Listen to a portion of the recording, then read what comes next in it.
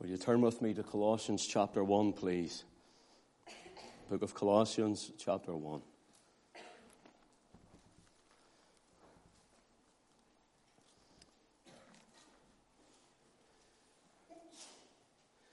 And let's just begin reading at verse 19. For it pleased the Father that in him should all fullness dwell, and having made peace through the blood of his cross, by him to reconcile all things unto himself. By him, I say, whether they be things in earth or things in heaven. And you that were sometime alienated and enemies in your mind by wicked works, yet now hath he reconciled in the body of his flesh through death, to present you holy and unblameable and unreprovable in his sight, if ye continue in the faith, grounded and settled, and be not moved away from the hope of the gospel, which ye have heard, and which was preached to every creature which is under the heaven, whereof I, Paul, am made a minister. Let's pray. Father, will you now take your word and wing it to every heart? Will you bless every person, every man, woman, boy or girl, for those families that are mourning and aren't with us tonight also. We ask you that you would comfort them. For those who are sick and unable to be here, would you meet them at the point of their need? And for those who have taken the opportunity, Lord, of a weekend away at this holiday time, we ask you to bless them and encourage them, bring them back refreshed and safe to us. But for those of us that are here, Lord, we pray that your word, which is quick and powerful and sharper than any two-edged sword, would encourage your people and cut away, Lord, the sin which you hate from the soul which you love. And also, Father, we pray that your name would be glorified, your Son would be exalted. Holy Spirit, have your way in this house and among this congregation tonight, to glorify the Son of God who loved us and gave himself for us. We ask these things in Jesus' name, and we ask them for his glory. Amen. Last week we looked briefly, and we'll not go through it all again, but last week we looked at how Paul says in our reading in verse 23, which is the thrust again also of tonight. Paul says, if ye continue in the faith, grounded and settled, and be not, notice, moved away from the hope of the gospel which ye have heard, which was preached to every creature which is under heaven. If you remember, the Colossian heresy was that men were attacking the person, the beautiful person of the Son of God. They were attacking the beautiful person of our Lord Jesus Christ. They were coming in and saying all manner of evil against him. Haven't time to go through the things, and I'll mention some briefly as we go through this message, but last week we mentioned them in a greater variety, but they were coming, and some were saying he was never man, some saying he was never God. Some were saying that his flesh was evil and never resurrected, and it was never important to believe in a resurrection. Yet, brothers and sisters, the resurrection from the dead of our Lord Jesus Christ is not only a great and a wonderful miracle. Not only on the cross did God manifest his love for us, but at the resurrection of his Son, the Father magnified his love toward us. And let us see that he raised him for us, for our justification. And those people who would come into the church of Colossae and to the Colossian believers, they were trying to turn them away onto traditions. They were trying to turn them away back even to Judaism. The book of Hebrews is written for the same reason. They were trying to turn them back to ritual and ceremony. They were trying to denounce the person of Christ. That's why we looked more last week, and we will again mention it this week, why Paul, even in our reading in verse 19, says, for it pleased the Father that in him, in the Lord Jesus Christ, in his only begotten Son, his one and unique Son who walked this earth, he says, for it pleased the Father that in him should all fullness dwell. We also looked at how Paul says in 2 Colossians chapter 9, for in him dwelleth, notice, all the fullness of the Godhead bodily. In other words, in him is the fullness of deity. He's not just a demigod or a semi-god. He is the fullness of deity. Then to others they talk about his humanity. And of course Paul takes the person of Christ to the Colossian church and he elevates the person of the Son of God. And he elevates him, showing that he's not just a prophet, that he's not just some guru, spiritual guru, that he's not just some scriptural workman, that he is the one and only unique Son of his Father. That he is deity incarnate, manifest in flesh. Turn with me, please, if you will, to Philippians, the letter beforehand. Philippians chapter 3 and verse 10. Paul has told those at Colossae, and he has warned them to move not away, listen, from the hope of the gospel which you heard. The hope I've preached to you, he says, of Christ. The hope I've preached to you of his virgin birth. The hope I've preached to you of his sinless life. The hope that I've preached to you, the person of Christ, of his miraculous ministry, of his atoning death, of his burial and his bodily resurrection, of his ascension into heaven, his glorification and his high priestly ministry, the man in the glory who is praying for us, the man in the glory who is interceding at the right hand of God. He says, do not move away from this hope, because it's only in Christ and in the hope of Christ that you and I have any hope of glory. So in the Philippian letter, Paul brings something out we need to mark here. Chapter 3, and let's just turn to verse 3 for time's sake. Notice what it says. Paul says, for we are the circumcision which worship God in the Spirit. Notice Paul saying we are the circumcision. Paul was saying, I have been circumcised under the old covenant, but now I'm circumcised in the Spirit. But now I have come to saving faith in the Lord Jesus Christ. But now I am filled with his Spirit and I am washed by faith in his blood. So we worship in spirit. In other words, we don't go to Jerusalem nor to the mountains. We worship in the heart. We worship in spirit. He says, for we are the circumcision which worship in the Spirit and rejoice in Christ Jesus and have, note this, no confidence in the flesh. Though I might also have confidence in the flesh, if any other man thinketh that he hath whereof he might trust in the flesh, I more.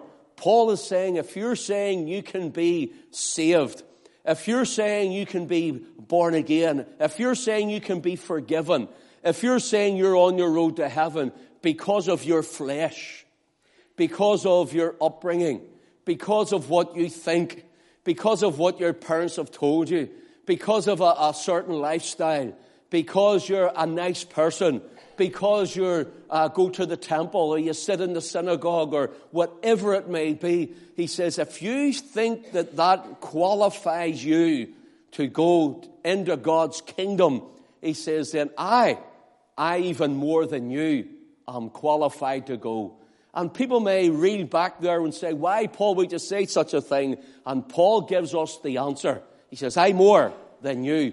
If we could glory in who we are, if we could glory in our flesh, if we could glory in our religion, in our do-gooding, if we could glory in anything other than Christ, he says, I more. Notice what he says, verse 5, circumcised the 8th day, of the stock of Israel, of the tribe of Benjamin, a Hebrew of the Hebrews, as touching the law, a Pharisee, concerning zeal, persecuting the church, touching the righteousness which is in the law, blameless, he said. But what things were gained to me, I counted loss for Christ. Paul gives a litany of his Hebrew, Israelite, Jewish religion past. He says, look, if I want to come to you with the things of the flesh, and if I want to come to you with things of man's religion, if I want to come to you and say, look at what I have to offer God, will I not be worthy of the kingdom, he says, and I can come with all of these things more than you, he said. So I deserve heaven more. You see, brothers and sisters, that's why we are saved by grace through faith, and that not of yourselves. It is the gift of God and not of works, lest any man should boast. Paul will not be boasting in the kingdom of God. Peter will not be boasting in the kingdom of God. James and John, nor any of the apostles or disciples will be boasting in the kingdom of God. The believer in this room, or whoever you may be around the world, or myself, none of us will boast in the kingdom of God of anything we had or did or added to. All we will glory in is the cross of our Lord Jesus Christ. Paul says, I have more to boast in than you, yet all of these things I mention, he says, they are not able for me to attain into heaven, the kingdom of God. All things that were gain to me, he says, those things I count a loss for Christ. See the word gain. In the Greek, it's a plural word, and it really means gains. Gains. In other words, Paul says, well, you know, I'm an Israelite and I'm a Hebrew. I'm off the tribe of Benjamin. I can do this, I can do that, and I can do the other thing. And he brings them all together, and the gains that they were among other peoples and other nations and other men. And he looks at the gains of it and he says, yet it is not enough. Yet it is not enough to hand the Savior. Yet it is not enough that I may enter the kingdom. So the gains, he says, he puts it all together. Those things that were gained to me, he says, I count loss for Christ. Notice what he says in verse 8. Yea, doubtless I count all things but loss for the excellency of the knowledge of Christ Jesus my Lord, for whom I have suffered loss of all things, and do count them but dung, that I may win Christ. In verse 8, Paul says this, Yea, doubtless I count all things but loss for the excellency of the knowledge of Christ, Jesus my Lord. In other words, he says, I am willing to lose everything to have fellowship with Christ. See, brothers and sisters, Paul isn't saying I give all that up so Christ accepted me. That's not what he's saying here. He's saying Christ has accepted me, so I have not trusted in all of that. Big difference. People say, I'll get saved and I'll come to the Lord, but first of all, I need to put this in the order and that in the order, and I need to clean up my life. And when I clean up my life, then I'm handing it all to God. Look how good a person I am. Surely you want me now. I have something to tell you, friend. God wants you right now, just as you are. He wants you to turn from your sin, and he wants you to come. And Paul says these things. I'm still an Israelite, but I'm saved. I'm still a Hebrew, but I'm saved. I'm no longer a Pharisee, because that was the religious sect. But that's my lineage, he says, but I'm a saved one. I'm a saved Israelite. Notice this. He says the word gain is he wants to fellowship with him, to gain fellowship. Brother, can I ask you, is there something in your life that you're not handing over to God? Sister, that you're not surrendering to the Holy Spirit? And he's saying, give me this, give me that. And maybe you really love it. But I love this. Will you give it to me? But it's a big gain to me. Will you give it to me? Is there something in your life that you're not giving to God, and God has been pointing and placing upon you?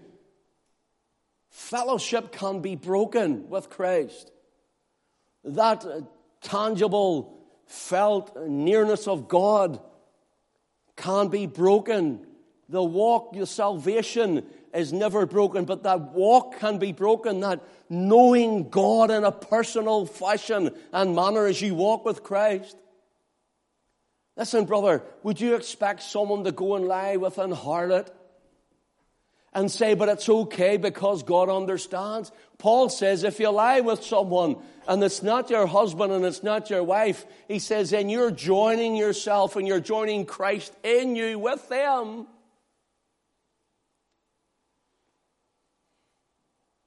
Or what about the man or the woman who are taking things into their body which is destroying the temple of the Holy Spirit? The Lord says He's in you and you're bringing me to where you're going. He says, we're one and you're bringing me to what you're doing. Is there something that God wants you to lay down tonight in order that your fellowship with Him may be closer? Do you want gain fellowship? You know, people would say sometimes to me, I'm seeking the anointing, I'm seeking the anointing.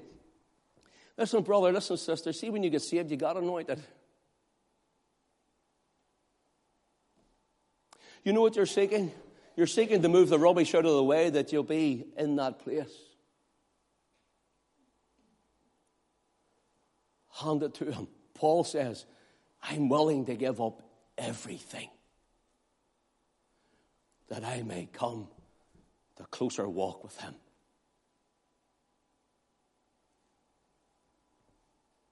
I know right now the Holy Spirit is speaking to probably every single heart, including my own. What about this?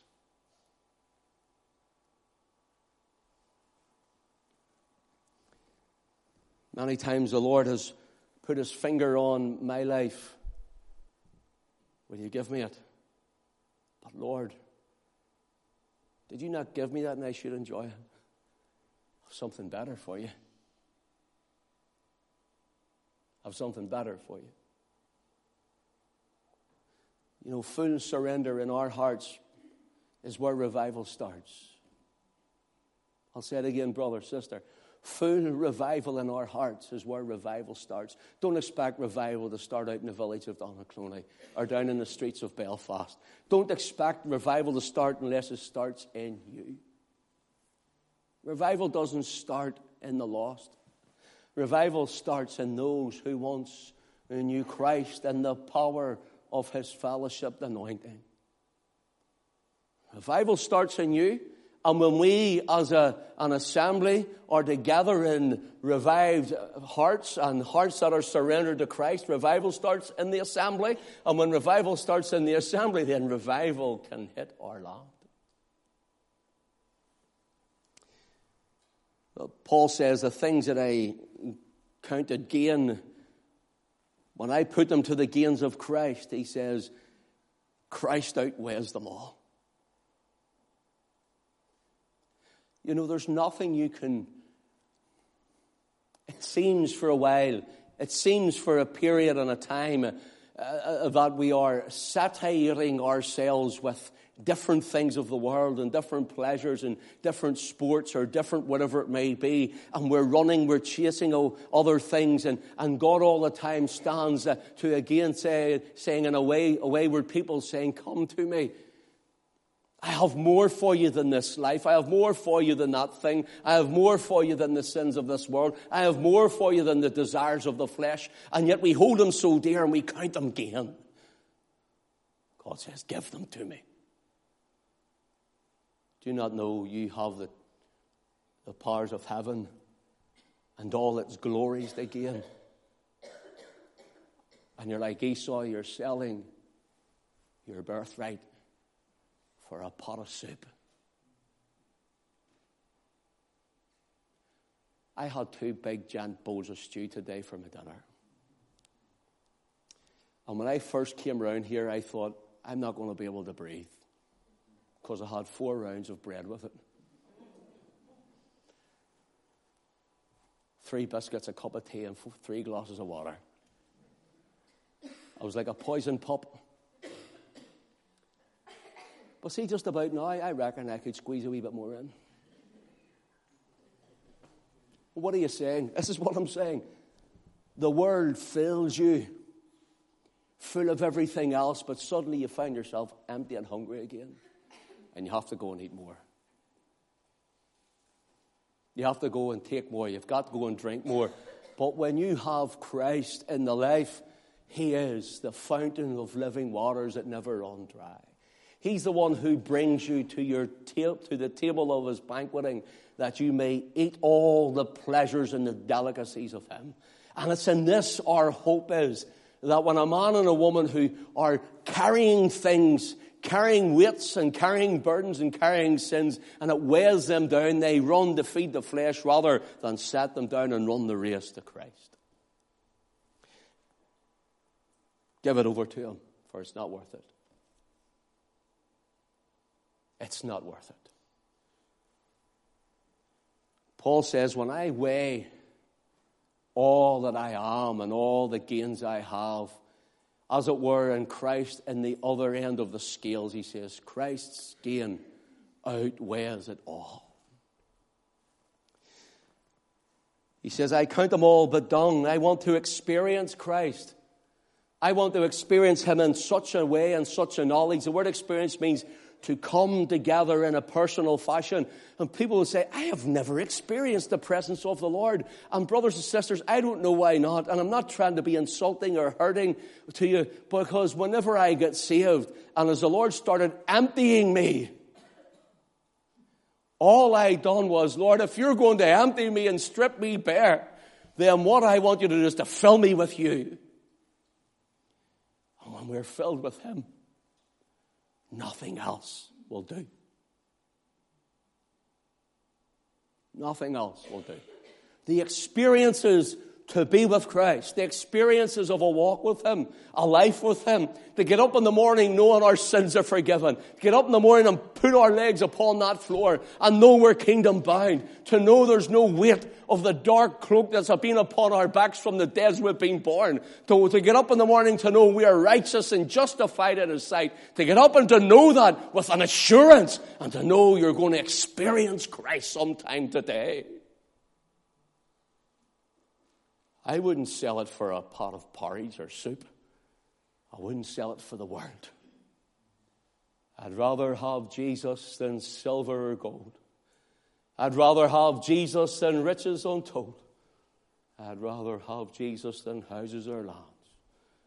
I'd rather be led by his nail-scarred hands than to be the king of a vast domain or be held in sin's dread sway. I'd rather have Jesus than anything this world affords today. What about you, brothers and sisters? What about you? For me, it's Christ. As for me and my house, we will serve the Lord. Paul knows everything and all things, anything else, but knowing Christ is a false and an empty hope. That all is invested in him, and so he comes off with, in him dwelleth all the fullness of the Godhead bodily. He's saying, listen, don't you listen. Yesterday we went through Belfast City Centre. Well, the women go shopping and I walk up and down Royal Avenue or something, you know, and I have my phone and they phone me when they're ready, and I go into the old shop to see what they're at. And as I was walking up Royal Avenue, there were the Hare Krishnas out with their symbols, ding, ding, ding, with books. And I walked on down a bit more, and there was a whiteboard there with about 6 or 7 guys around it, and they were all Mormons. And I walked a little further, and there was I think it was a girl, she must have been from Africa, she had a sort of an accent, preaching the gospel. I walked on around the corner, and there's another stand with 2 people with these wee magazines standing like this, the Watchtower for the Jehovah's Witnesses. And I was walking through and I was saying, Lord, what's this all about?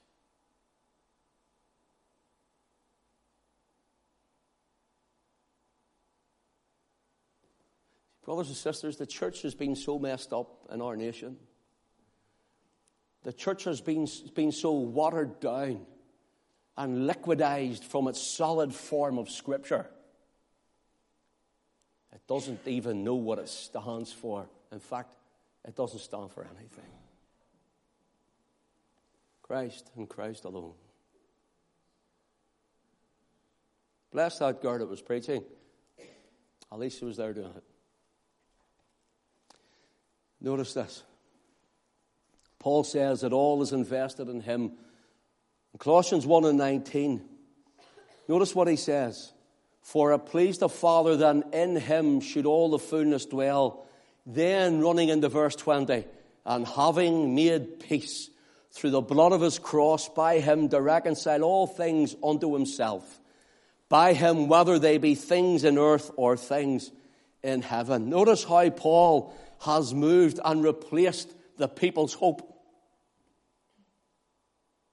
Notice how Paul has removed and placed the people's hope from on the things of the world, from on the teachings of this Colossian heresy, from on these men, even like JWs, the Jehovah's Witnesses or the Russellites, who would say that Christ's body was not resurrected from the dead and he was not Almighty God, veiled, wrapped, clothed and manifest in flesh. Or like the Mormon church who say Lucifer, i.e. Satan, and Jesus are brothers with Adam. They're all brothers. Don't tell you that when you're talking to them at the whiteboard. Notice this. He takes the people's minds and their eyes and their hearts off men like we have in our nation today. And he says there's only one. He takes our eyes off denomination. He takes our eyes off sacrament, ceremony, and ritual. He takes our eyes off societies and he places them on a person. He places them on Christ. Lose sight of him and you've lost everything. Brother, listen to me. If you lose sight of him, you've lost everything. You've lost your way. And sister, you listen, if you lose sight of him, you've lost everything. You've lost your way too. Once you take your eyes and deviate from the narrow way, which is Christ himself and nothing else that will do, once you've done that, you're on the wrong path. You don't need a 2-hour Bible study to show you it in the scripture. You know it. Oh, the heart is deceitful above all things and desperately wicked. Who can know it, saith the Lord? Hey, I, the Lord, search the heart and I try the reins, he says. Oh, once a man and a woman take their eyes off Christ, they've taken their eyes off the jewel of heaven. They've taken their eyes off salvation itself. Here's a wee question for you. I'm good at asking you questions tonight. Where have you been putting your eyes recently?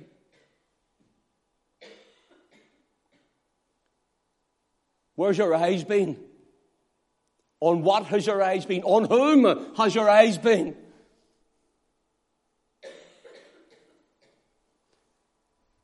Paul says, and having made peace through the blood of his cross, notice,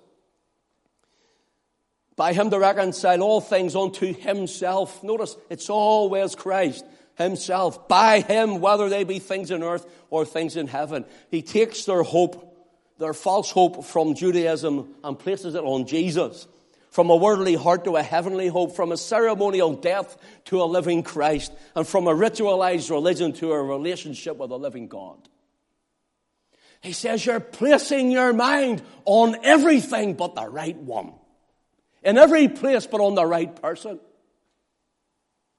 He brings them to Jesus. Can't emphasize it enough tonight, brother. Can't emphasize it enough tonight, sister. He brings them to Jesus. He reinstates and reevaluates their heart and he shows them the Son of God. He says, now look at him. In him, he says, is the blood of his cross where you're found. Reconciliation is at the cross. It's in nowhere else and in nothing else. Here, he says that it's in him should all fullness dwell. It's the blood of his cross by him to reconcile all things where? Unto himself. He brings us right to Jesus. I think sometimes as Christians, including the man you're listening to, I think sometimes we need to sit down in a quiet room and reevaluate, Lord, where am I with you? Where's mine eyes been? Where's my heart went? How far have I strayed? I went out praying just yesterday evening before it was getting dark. And says, Lord, I just want to come and I just want to turn my thoughts to you of this busy day. I just want to turn my eyes to look at you for a while. Lord, I just want to turn my heart to you and say, it's still yours. Oh, Samuel Rutherford, the Puritan, says, since he hath looked at me, mine heart is not my own, for he hath run away to heaven with it. And oh, if Christ can captivate our heart afresh and anew and take our hearts and let it be run away to heaven, then our glory is with Him and our hearts are with Him. And so we look for His coming, for He'll bring our hearts with Him. And He and I and He and you will be reconciled in His wonderful kingdom. Paul says it's all about Him. Paul says the Lord sees the Lord Jesus Christ as the lawgiver who gave the law to Moses and the law keeper who kept the law for us. Paul sees Him as the prophet's inspiration and the fulfillment of the inspired prophecies.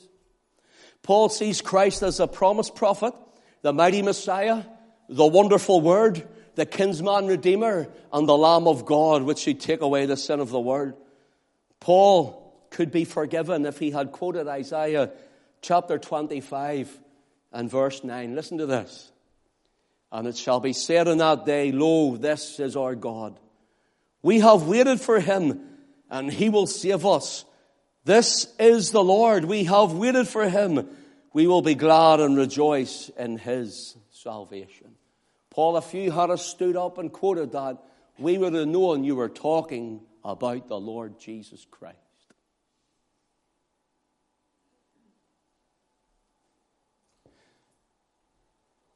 Two times the Lord is called, for example, in the Old Testament, He's called the hope of Israel. In Jeremiah 14, let's turn to it briefly and quickly, if you may, just for a little reading. Jeremiah chapter 14. And in verse 8 it says, the hope of Israel, the Savior, thereof in time of trouble. Why shouldest thou be a stranger in the land, and as a wayfaring man that turneth aside to tarry for the night? Why shouldest thou be as a man astonished, as a mighty man that cannot save? Yet thou, O Lord, art in the midst of us, and we are called by thy name, leave us not. Here the prophet Jeremiah is saying, Lord, we are seeking your salvation. We are seeing what's going on in our society. We are seeing what's going on in our nation. We are seeing the depths of the depravity of the religion in our land. We are looking at it. I'm walking through Belfast and seeing this and that and the other and all these false and heathen gods and them running around with their burqas on as well in the city centre of Belfast and going to the river they're going to do. And he says, and I'm seeing it. He says, why you as a man that cannot save? Did you not tell us you'd come and save us? And friend, in this new covenant of blood, the everlasting blood of Christ, know what He tells us? I already did, and I already have, and I've already paid that debt. Now turn on to me. Church, brother, sister, if revival doesn't start in here, it won't start in here. If it don't start in here, expect nothing out there.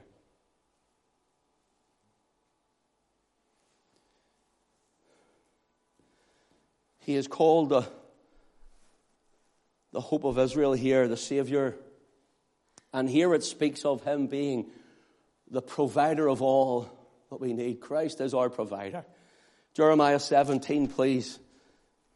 Just a couple of verses. Verse 13 says, O Lord, the hope of Israel, all that forsake thee shall be ashamed, and they that depart from me shall be written in the earth.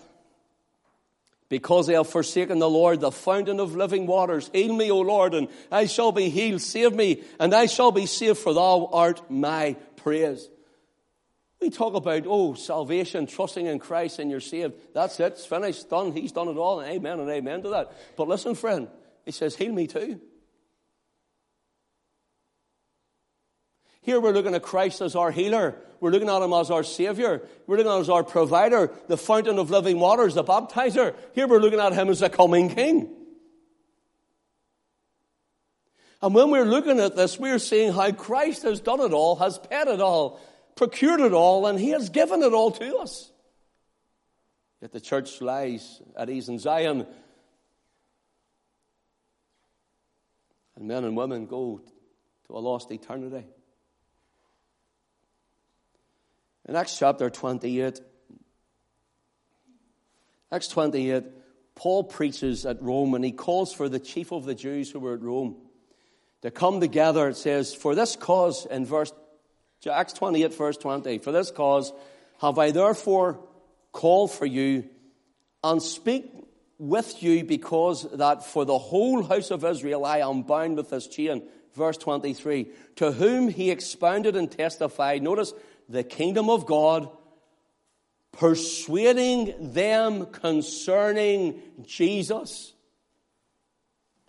both out of the law of Moses and out of the prophets from morning till evening. Now, you thought I was long-winded, didn't you?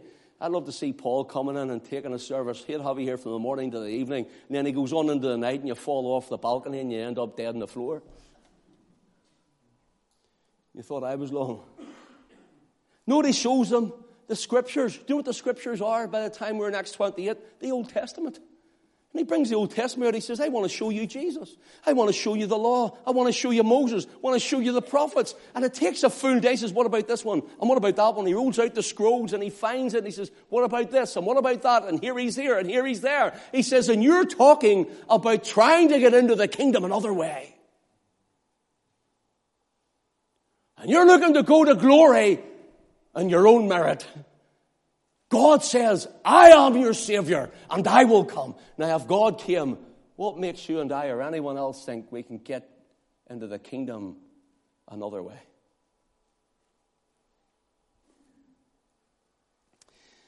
Paul presents Christ. He preaches Christ and his kingdom. He preaches him as the hope of Israel, and Joel calls him in Joel 3:16 the hope of his people. So Paul places through the Old Testament Scriptures, even in Colossae, everywhere he goes, he brings out the Old Testament Scriptures and he shows them Christ. Then he says, now he has come and he's brought grace. Colossians 1:23 says, continue in the faith, grounded and settled, and be not moved away from the hope of the gospel which ye have heard, which was preached. Not another gospel. Not a watered-down gospel. Not a politically correct gospel. But a gospel that was preached straight from the Word, from the Scriptures. The Old Testament, he says, I preached. Paul didn't say, let's turn to the book of Revelation. It wasn't there. He didn't say, let's go Matthew, Mark, Luke, or John. They weren't there. He says, let me take you to the book of Genesis, chapter 3 and verse 15. Speaks of the seed of the woman and the seed of the serpent. Let me take you and show you Father Abraham. And he speaks of him being a father of many nations. And from that would come Abraham, Isaac, Jacob. And from that would come the promised seed of Christ. Let me show you, he says, in this one and that one. Let me take you to the prophecies of David. Psalm 22, let me show you the prophecy of the cross. My God, why hast thou forsaken me? Let me show you, he says, and take you to Isaiah the prophet and Jeremiah the prophet and Hosea the prophet and Daniel. Let me show you the Christ of God throughout all of the Scriptures, saying, I'm coming and I'm going to save my people. I am their hope. My brother, sister, friend, what hope have you outside of Christ? Do we get it? There isn't any. There's none.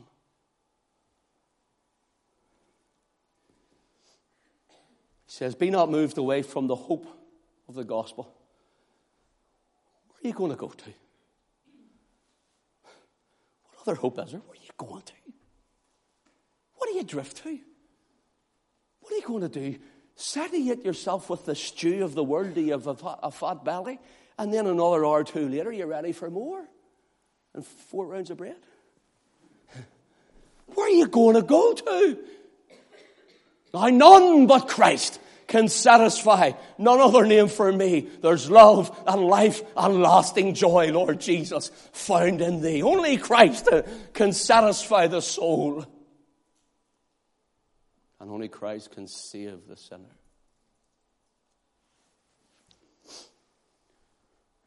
The word hope, be not moved away from the hope of the gospel, is the word elpis. And elpis means, listen to this, the expectation of something good. Do you see when you're putting your full trust in Christ? Do you see when you're coming, as Paul says, to know him and the fellowship with him? Do you see when you're walking with him? You know what you can expect? You have a hope that rests in you of something good. You can expect good things from him. In your hard times, in your sad times, in your mournful times, he will bring something good for you. It means hope is peace expectation of good. It means joyful and confident expectation of eternal salvation. And it means hope which is based on a hope which depends upon the author and the foundation of whom that hope is in. Now we know Christ is Almighty God. And we know when our hope is based in him and he is our foundation, then our hope will never, ever make us ashamed. Let me run some of these off and I'll close for you. Romans 8:24, we're told we are saved by hope. It's the same word. The word hope here is the same word as elpis. The expectation or a joyful, confident expectation of eternal salvation. Expectation of something good. We are saved by hope. Romans 12:12, we're rejoicing in hope, patient in tribulation, continuing instant in prayer. Romans 15:13, now the God of hope fill you with all joy and peace believing, that you may abound in hope through the power of the Holy Ghost. It's the Holy Ghost in you. It's the Holy Spirit who lives in the blood-washed believer. It's the Holy Spirit who comes and enters in at the receiving of Christ and his full atoning death on the cross. And he causes us to hope in something that is better than this world can afford. To hope in something greater. To hope in something more precious that this world cannot give unto us. And it's the kingdom of God. Have you a hope living in you? Have you a hope living in you? It's a living hope. I buried 2 women this week, and both of them died with a living hope. And it is a hope that maketh not ashamed.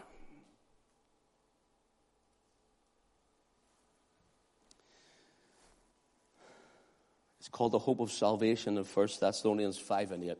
Titus 1:2 says of the hope of eternal life, which God that cannot lie promised before the world began. Before the world began, God promised salvation. This expectant confidence and expectation. Titus 2:13 says, looking for that blessed hope and glorious appearing of the great God and our Savior, Jesus Christ, where we have a confident and a joyful expectation that Jesus is coming again to receive us. That Jesus is coming again to call our names. That Jesus is coming again and the graves will open and the dead in Christ shall rise first. Then we which are alive and remain shall be caught up together. That we will be changed in the moment, in the twinkling of an eye. And this corruptible will put on incorruption. This old mortal will put on immortality. And we'll be forever with the Lord. That's the hope of the gospel. To what else would you move to? Where else would you go? Thou hast the words of eternal life, Peter says. This is more than a Mickey-learned little story of Zacchaeus up a tree waving down at Jesus, and he goes and eats his dinner in his house and says, didn't I have a nice day? 5 keys to health, healing, and happiness. This is the kingdom of God, and the King who is centered on the throne. And his name is the Lord Jesus Christ. Paul says, Colossians, don't you listen to this heresy. Don't you listen to those who put doubts in your mind. He says, because they'll come from out of the woodwork. They'll come from out of every hole and under every rock. And they'll tell you all manners of heretical things that will take your heart away from Christ.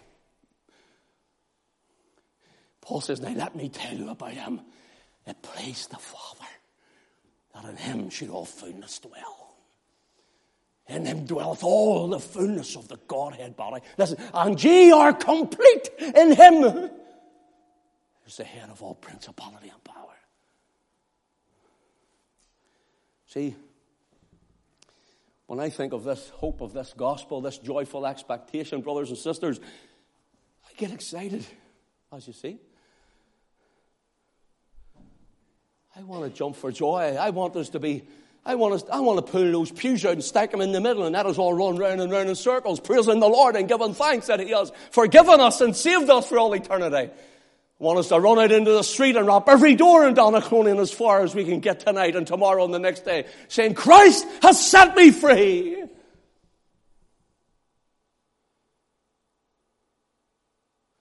I'm unashamed of the gospel. I'm unashamed of the Savior.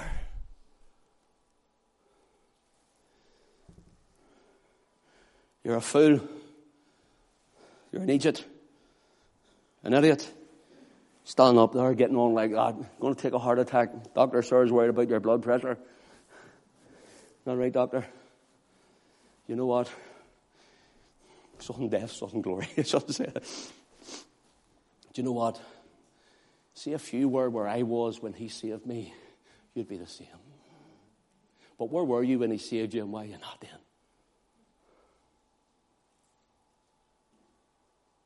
For He hath brought me up also out of an horrible pit, and from the miry clay, and set my feet upon a rock. Establish my goings and put a new song in my mouth. Many shall see it and fear and shall trust in the Lord.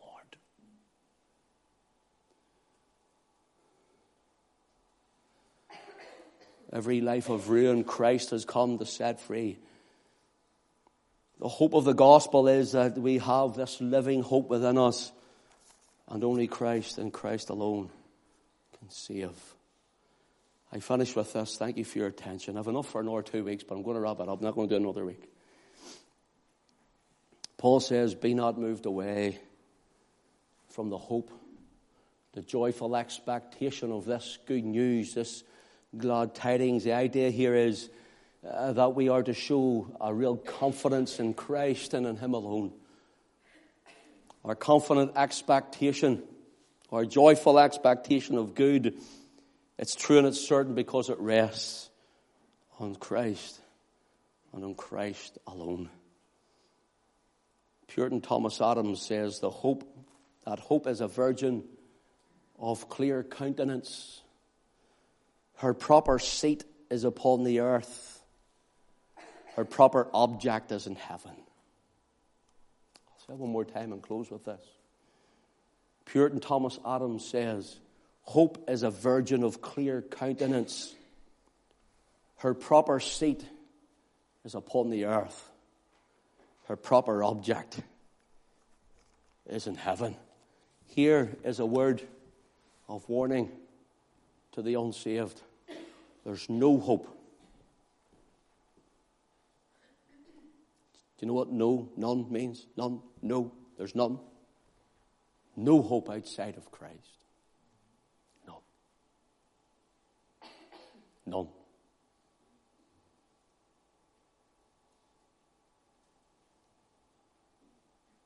There's none. To the believer, beware. You may backslide. You may fall away. But where are you falling to? Christian, get your eyes back on Him. See, when your heart's full of Jesus, your heart will be full of everything you need.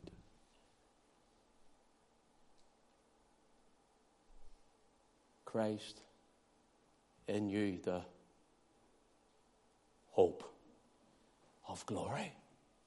Christ in you, the joyful, confident expectation that's only good, that you'll be in glory. In you. In you.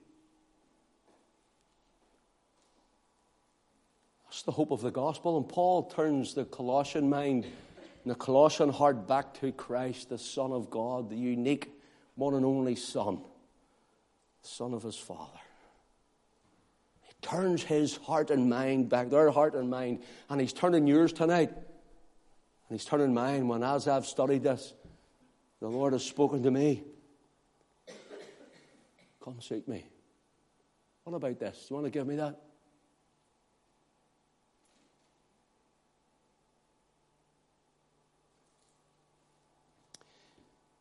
I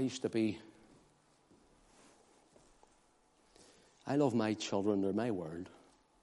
I know You parents do yours too. When Ellie came along, she didn't really see me much because I was always in Dublin working in pastor in the church there, and it just needed a lot of work as well. And I stayed with a fella, had a house down there, and Ellie hardly knew me. In fact, she cried when I came home.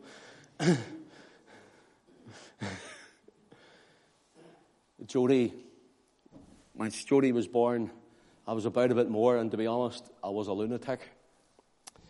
First-time father, and used to go into the rooms with, shouldn't be telling anybody else, with a thermometer to check if the room was warm enough or cold enough to make sure my child was all right in the room. Lunatic. Poor Ellie didn't see me hardly. It was the other way around.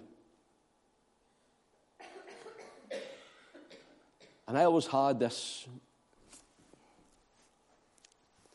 anxiety that, what if anything ever happened to my children? And one day driving past Hillsborough, I'll never forget it. I was talking to Alison about it, and Alison says, Ken, I tell you something. There was a couple of wee things that were complications. She says, I just handed them to the Lord. They're his. The Lord gives and the Lord will take away. Blessed be the name of the Lord. I have handed them to the Lord, and the Lord has blessed me with my children, giving them into his hands. I'm going to be honest with you. I hadn't. No, Lord. No, I better look after them.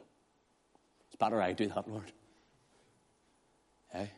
So driving by Hillsborough, Alison says, Ken, do you really think you're looking after your children? Am I not a good father? Oh, you're a great father. Do you honestly think they're in your hands?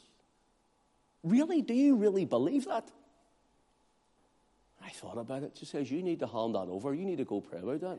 You need to listen to your wife sometimes, brother, you know. And I did. And I went and I prayed, and I handed my daughters over to the Lord. And the burden left me. And the joy of the Lord flooded my heart. There was a compartment of my heart that I hadn't given to him. I had held back, and it was festering. Brother, sister, please hear this. Don't let it fester. It becomes an open wound. It becomes a putrefying sore. It becomes too heavy, you cannot bear it. Don't let it fester. Give it to God. Leave it with him and watch him work.